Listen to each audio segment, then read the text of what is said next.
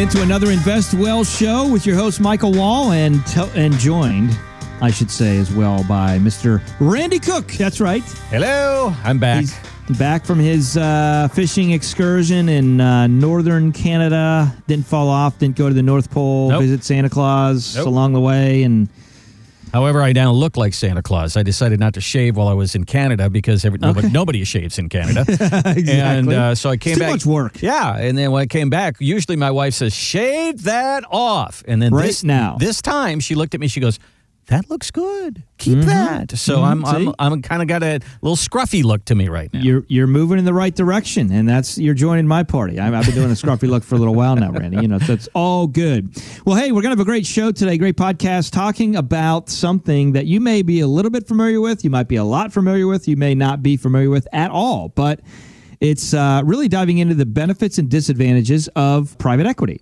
And private equity is something that we have the ability to utilize with families that we work with in our financial planning as we create plans and things for families. Many of you know, a little side note, also the sponsor of the show is Wall Companies, which is Wall Private Wealth, Wall Wealth Management, which is the company that actually does the financial plans. And then we have Wall Lehman. And all those companies are designed to help families protect, grow, and reduce taxes on their wealth. And by the way, if you want to learn more about those companies and how we've helped families over the years, you can go to Lean on the Wall, just as it sounds.com.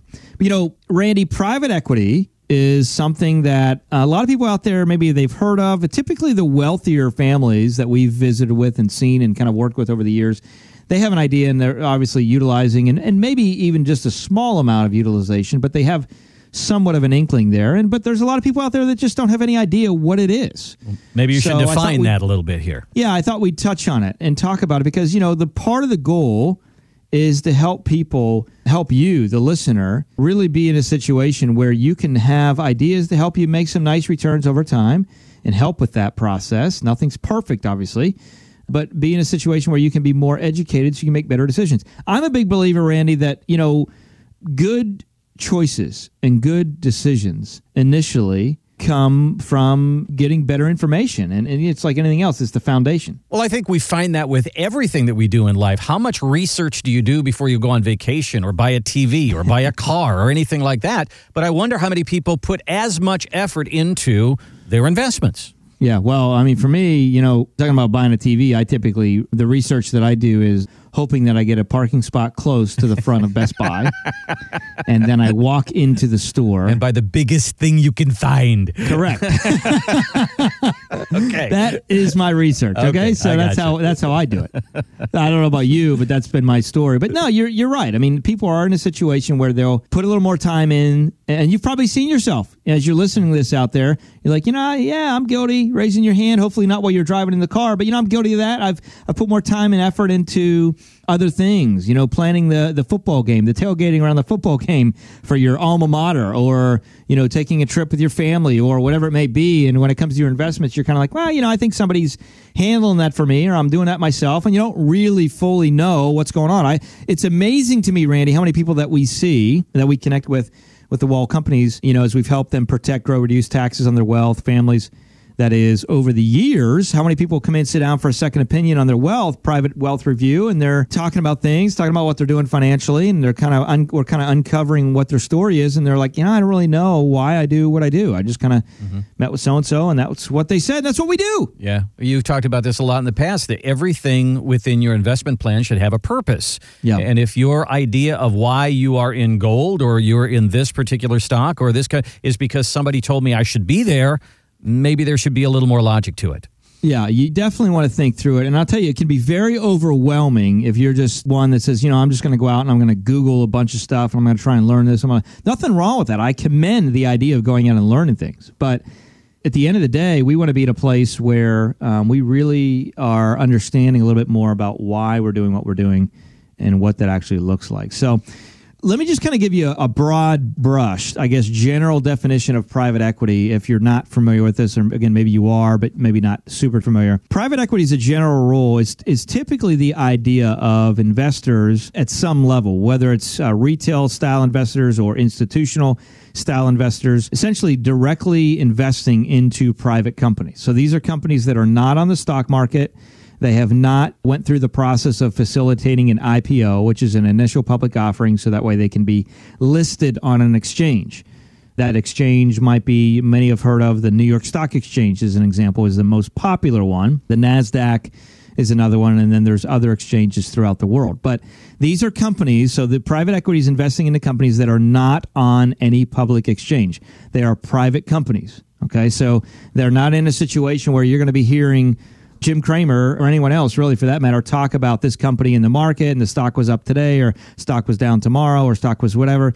And we want to be in a situation where that's what we're doing. We're actually investing into companies that are private. You know, some of those companies could be like a Lawn Doctor or a Polyform, or, you know, other companies that you've heard names of before, Dairy Queen, or, you know, other things before they've kind of gone and went public. There's others back in the day where, you know, investors are investing in. These are all companies that have opportunity, they have balance sheets, and there's different levels of private equity. You know, some levels of private equity might be in the place where if you're invested in a private equity, you might be dealing with a firm that goes in and they buy, you know, their MO is buying certain percentages of the companies. Maybe it's 20, 30, 40%, and they just want part of the company because they think it's a great growth play. Typically, when we're in a situation where we're utilizing private equity in the financial plan, typically, Randy, we're in a place where we want to be, to some degree, majority owners. You know, we want somebody that's, in other words, we work with and align ourselves with other organizations that are doing really a great job at this, and they're going out and they're buying majority ownerships in different companies. And so by that, I mean, let's just say, you know, it is a Lawn Doctor or another company like that as an example, right, of a company that you'd want to invest in. Well, you know, if you're going to invest in that company, don't you want the current leadership and the regime, if you will, of that company to stay if they've done a good job and they've made money? Typically, that makes sense. So we're kind of looking for opportunities where you go in and you're literally in a place where you're buying maybe a majority ownership of that company, maybe 55, 51, 55, 60, 67, whatever percent ownership of a company, but the CEO and the leading figureheads, if you will, of that company are staying on board. You know, the last thing this reminds me of Shark Tank, is what you're saying. Well, yeah. In a sense, that's what you're doing. Well, yeah, that's exactly right. And I would say one of the differences, Randy, is, you know, with Shark Tank, you're in a place where you walk in, you got the music, you got the big drama. Well, it's probably like when you walk into a room. I mean, you know, it's like you got the music playing, and people are like, Randy has come to town, baby. But, you know, I mean, you're right. I mean, with Shark Tank, one of the differences, though, is, you know, with Shark Tank, some of these ideas are just that. Mm-hmm. They're an idea. Mm-hmm. Right? Like people show up and are like, hey, this is our first prototype of this product. And we really think the market's going to, for some research we've done, we really, you know, and you have some of that, right? But then you also have other companies that have been around for a little while and they've made some profits and they just need a little bit of a boost, right? Mm-hmm. Kind of like you. You've been around for a while. Sometimes you need a boost. I need a boost. Exactly. All right. Get that boost out. But the idea on Shark Tank is that they're going to somebody for expertise in order to make their company better. Basically, you're talking about people who are just monetizing. They're putting money into this company that needs money. Yeah, so you look at a company that's got a certain size potential currently, and there's room for growth. There's a significant room for growth, and some of the reasons that companies don't grow to the extent that they would like to grow at is a lot of times it just boils down to capital. Mm-hmm. You know, they just don't have the funding and the finances to be able to do that. And so as they're running their business, you know, a lot of their day-to-day revenue might be going into running the business, and they might be very, very profitable, but they don't have the profitability. You know, as an example, Lawn Doctor just bought several other complementary companies. Okay. One company is an example that does pest control and some other things like that. Well, that's right in their lane. They're already there at the home. They're already doing lawns. And now they're in a place where they're saying, hey, by the way, we can help you get rid of pests and things like that too. So it's just complementary type situations. And so sometimes these companies want to grow by acquiring other, we'll call it household or similar style brands that have a complementary product, but they just don't have the capital to do it. Got it. Or they have the ability to, you know, launch and be in a place where they say, you know, we really believe there's a demand in 45 new markets for this particular company, and there's no real brand. And again, I'm picking on Lawn Doctor as an example because that's one of the companies inside of some of the private equity that we've worked with. But at the end of the day, why is that important? Well, that company a little bit is a little bit recession resistant. It's not recession proof, but it's recession resistant, because a lot of times when a recession happens, Randy, you'll find that in some of the major crashes out there economically, like in 2008, right? Mm-hmm. Those years and those seasons are oftentimes periods of time where you see entrepreneurship on the rise. Now, that may sound odd, right? Oh, my goodness, the economics are low, whatever. But entrepreneurship, the reason it's on the rise a lot of times is because people have lost their jobs. Mm-hmm. But yet they still have bills to pay. They still have things they need to do. And so they need to create revenue or income from somewhere. And that's where people start to get creative. A little side note, by the way, it's interesting, Randy. I think if we would all find ourselves in a place where we would take away the safety nets of life, we would actually probably walk closer to the purpose that we were actually really created for, right? But it's like anything, you talk about fruit. You get squeezed, you see what's inside, right? Mm-hmm. Same way with what happens with these rough economic times. People actually step out, not because they want to step out and take the risk, but because they have to. So you got these Joe Lunch Buckets or other people that want to go out and start a business, and Lawn Doctor is relatively inexpensive to start a franchise, right? Mm-hmm. You get a truck, you get some hose, you get some different things, and the buy into the franchise is relatively inexpensive based on other franchises. And how many people have grass? Most. You know what I mean? I mean, unless you live in Arizona, right? Or the desert. But, so don't maybe do it there. Maybe it's good there because they want grass and they want to keep it. But at the end of the day, you're in a place where, it's a demand product. It's fairly inexpensive.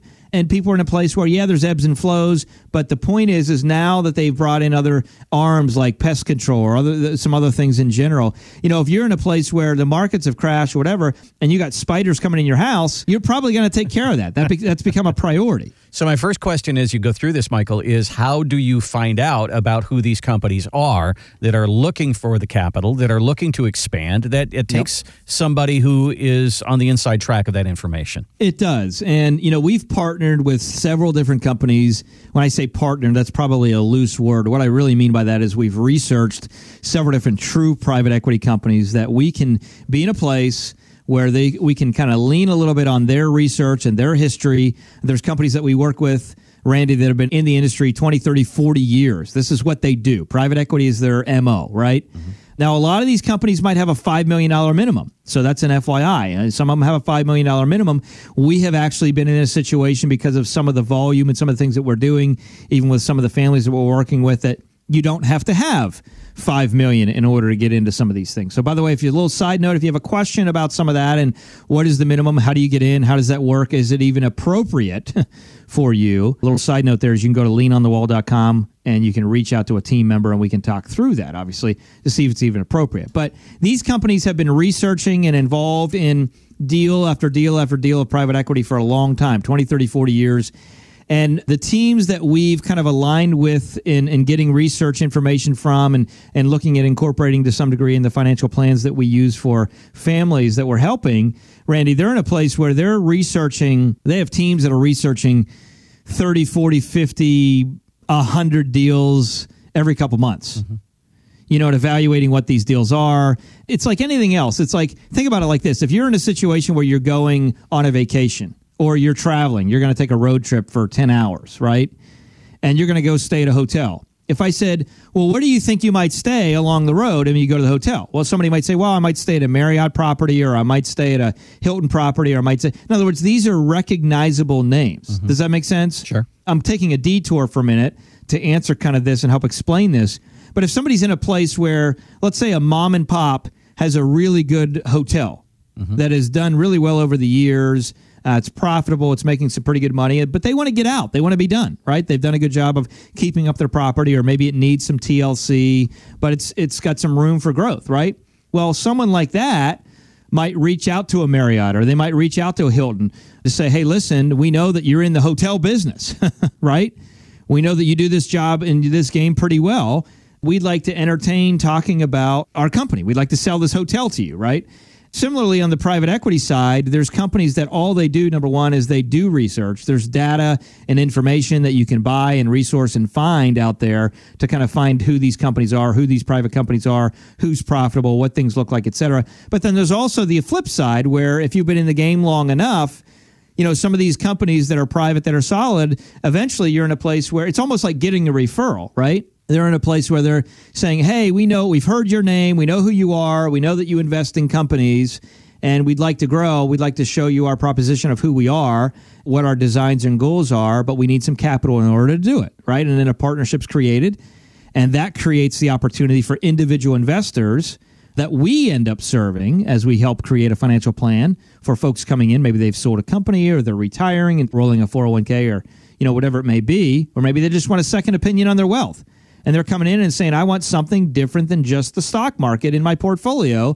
What is available? And then we start to have that conversation. So I don't know if that answered your question, but that's kind of how some of these things are found. Got it. Love it. Okay, so one other question here. So investing in a company that wants to grow, is this also have something to do with franchising as well? There's companies out there that you never knew wanted to franchise. They need the capital to franchise, and they're looking to expand along those lines. Does private equity have something to do with that as well? Well, it certainly can. I mean, it doesn't have to be exclusive to that, but it certainly can. Obviously, it's the old idea of rinse and repeat, right? I mean, if something is done well, what we know is people are people are people.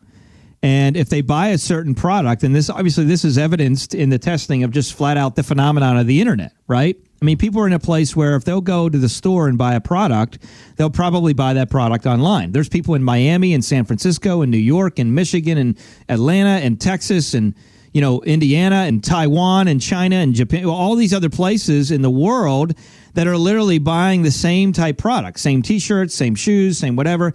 But what's happened, obviously through the Amazon phenomenon as an example, is they've condensed and increased their distribution opportunity of the same product all over the world, okay, which has caused not only increased demand because more and more people see it and people follow people, it's just the way it is, but then also more distribution and increased profit. So yes, franchising is something that happens. I have a friend right now as an example that has a company, I won't mention the name, but it's kind of a healthy, fast casual kind of a feel.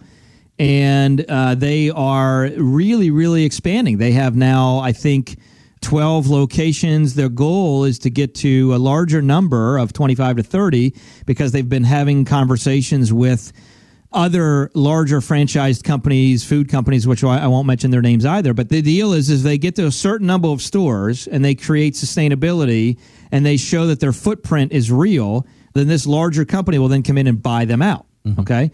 Now, one of the things that you got to think about when you take a look at that, and we're looking at investing in general, when you look at private equity, we started out the show, Randy, talking about the good and bad of private equity. Well, I'm going to start with the good initially. The good of private equity is, these investments or these companies are off market. So they are not listed on an exchange. They are not subject to the ebbs and flows of the market going up and the market going down. When Trump sends out a tweet that, we're going to have tariff issues or trade issues or everything's resolved or whatever happens, those tweets don't necessarily, depending on the industry these companies are in, they don't necessarily directly affect the company because oftentimes if a stock's on the market and there's negative information, whether the Fed's going to raise rates or not, whatever, it can affect stock markets ebb and flow.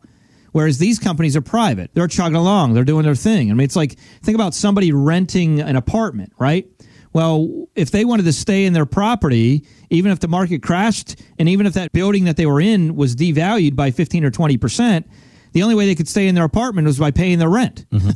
It's just the way it is. Does that make sense? Absolutely. So with these companies that are off market, they're providing oftentimes the companies that we are aligning with or that we have that are buying into the financial plan, typically these companies have some sort of importance in families' day in and day out lives. They're also typically companies that are inexpensive type services, which a lot of these inexpensive type services oftentimes are the last to go. If you got a very expensive service or a very expensive club membership or whatever it may be and markets tank, by the masses, people are going to start to figure out and think through what is important to me and what isn't. Going to have a $120 steak dinner at a club that I'm paying $20,000 a year for.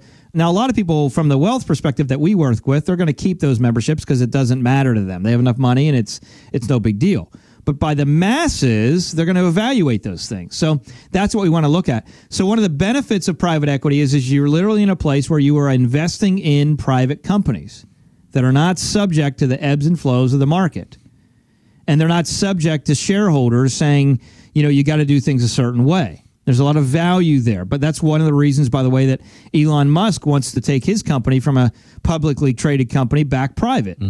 Because there's things that he wants to do, and he's tired of being dictated by the day-to-day shareholders. So the benefit of a private company is it can be more nimble. It can go down directions and do things and go after opportunity that exists in ways that sometimes public companies can't, which can often actually result in some really, really nice returns. I mean, if you look at the research, Randy, a lot of the private equity opportunities that we've seen have been strong double-digit returns, annual returns, net of all fees. And that's just real. We got data and research that backs that up. So that's what we've seen. What are some of the negatives of private equity? Well, some of the negatives are, sometimes this is an investment that was traditionally held out for wealthier investors. The minimums can be higher. And that's why, if you're in a place where you got questions about this, you can reach out to our team and find that out.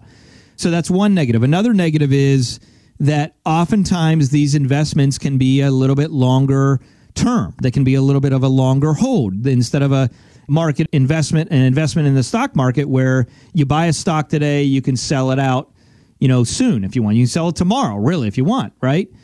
These investments you buy in, and you're going to be in for a period of time. You're going to be in for 4, 5, 6, 7, 8 years, maybe longer, maybe 10 years, as a general rule of thumb. But if you've done your research and the companies that you're involved with are quality and they're performing and they're producing results, I guess the question really is why would you want to exit anyways? Does that make sense? Absolutely. So when you look at all of those things, time really becomes less important.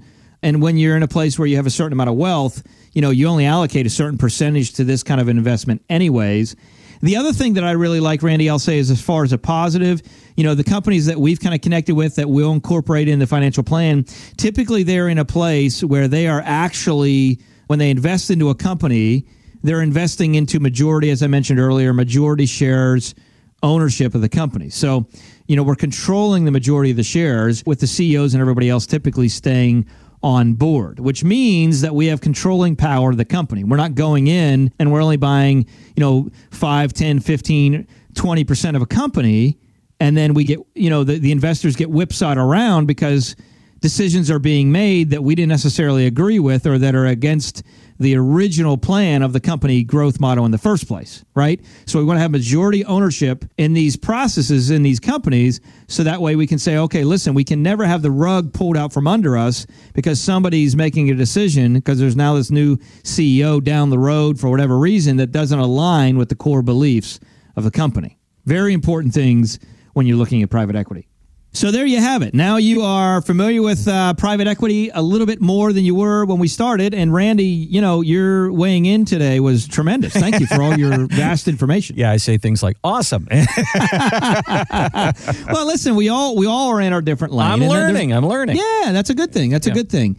But this is really a big deal, and it's something that can be a nice fit from time to time if it's appropriate, obviously, for portfolios. So I would challenge you that if you want some more information or some white paper information about private equity, we certainly do have some information there at our firm level. So if you want to head over to leanonthewall.com, and there's a place there where you can send an email, or if you're right there and you got your phone up or computer up or whatever, and you just want to send an email directly to info at leanonthewall.com and just say, I just had a couple quick questions about private equity.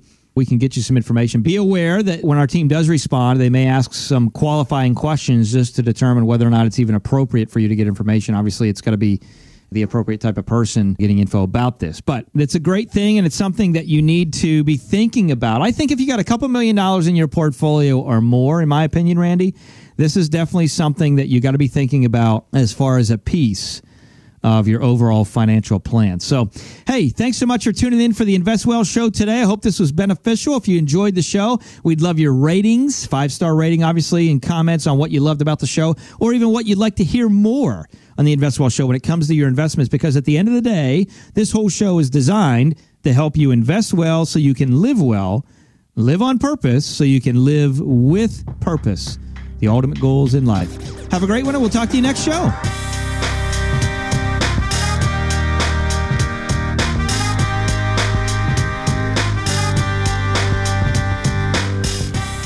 By contacting us, we'll review aspects of your retirement portfolio to include suggestions about how to best utilize stocks, bonds, life insurance, annuities, and other financial products, or if changing management styles is appropriate for your specific needs and objectives. Michael Wall is an investment advisor representative of Wall Wealth Management, LLC, a registered investment advisor. Exposure to ideas and financial vehicles discussed should not be considered investment advice or recommendation to buy or sell any financial vehicle.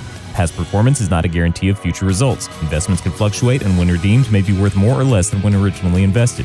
Financial professionals are not licensed in all 50 states. To find out if Michael Wall is licensed in your state, please call 888-511-9255. Wall Wealth Management, LLC is not affiliated with nor endorsed by the Social Security Administration or any other government agency and does not provide legal or tax advice. Annuity guarantees rely solely on the financial strength and claims-paying ability of the issuing insurance company. By contacting us, you may be provided with information about insurance and annuity products offered through Michael Wall, NPN Insurance License Number 7330010.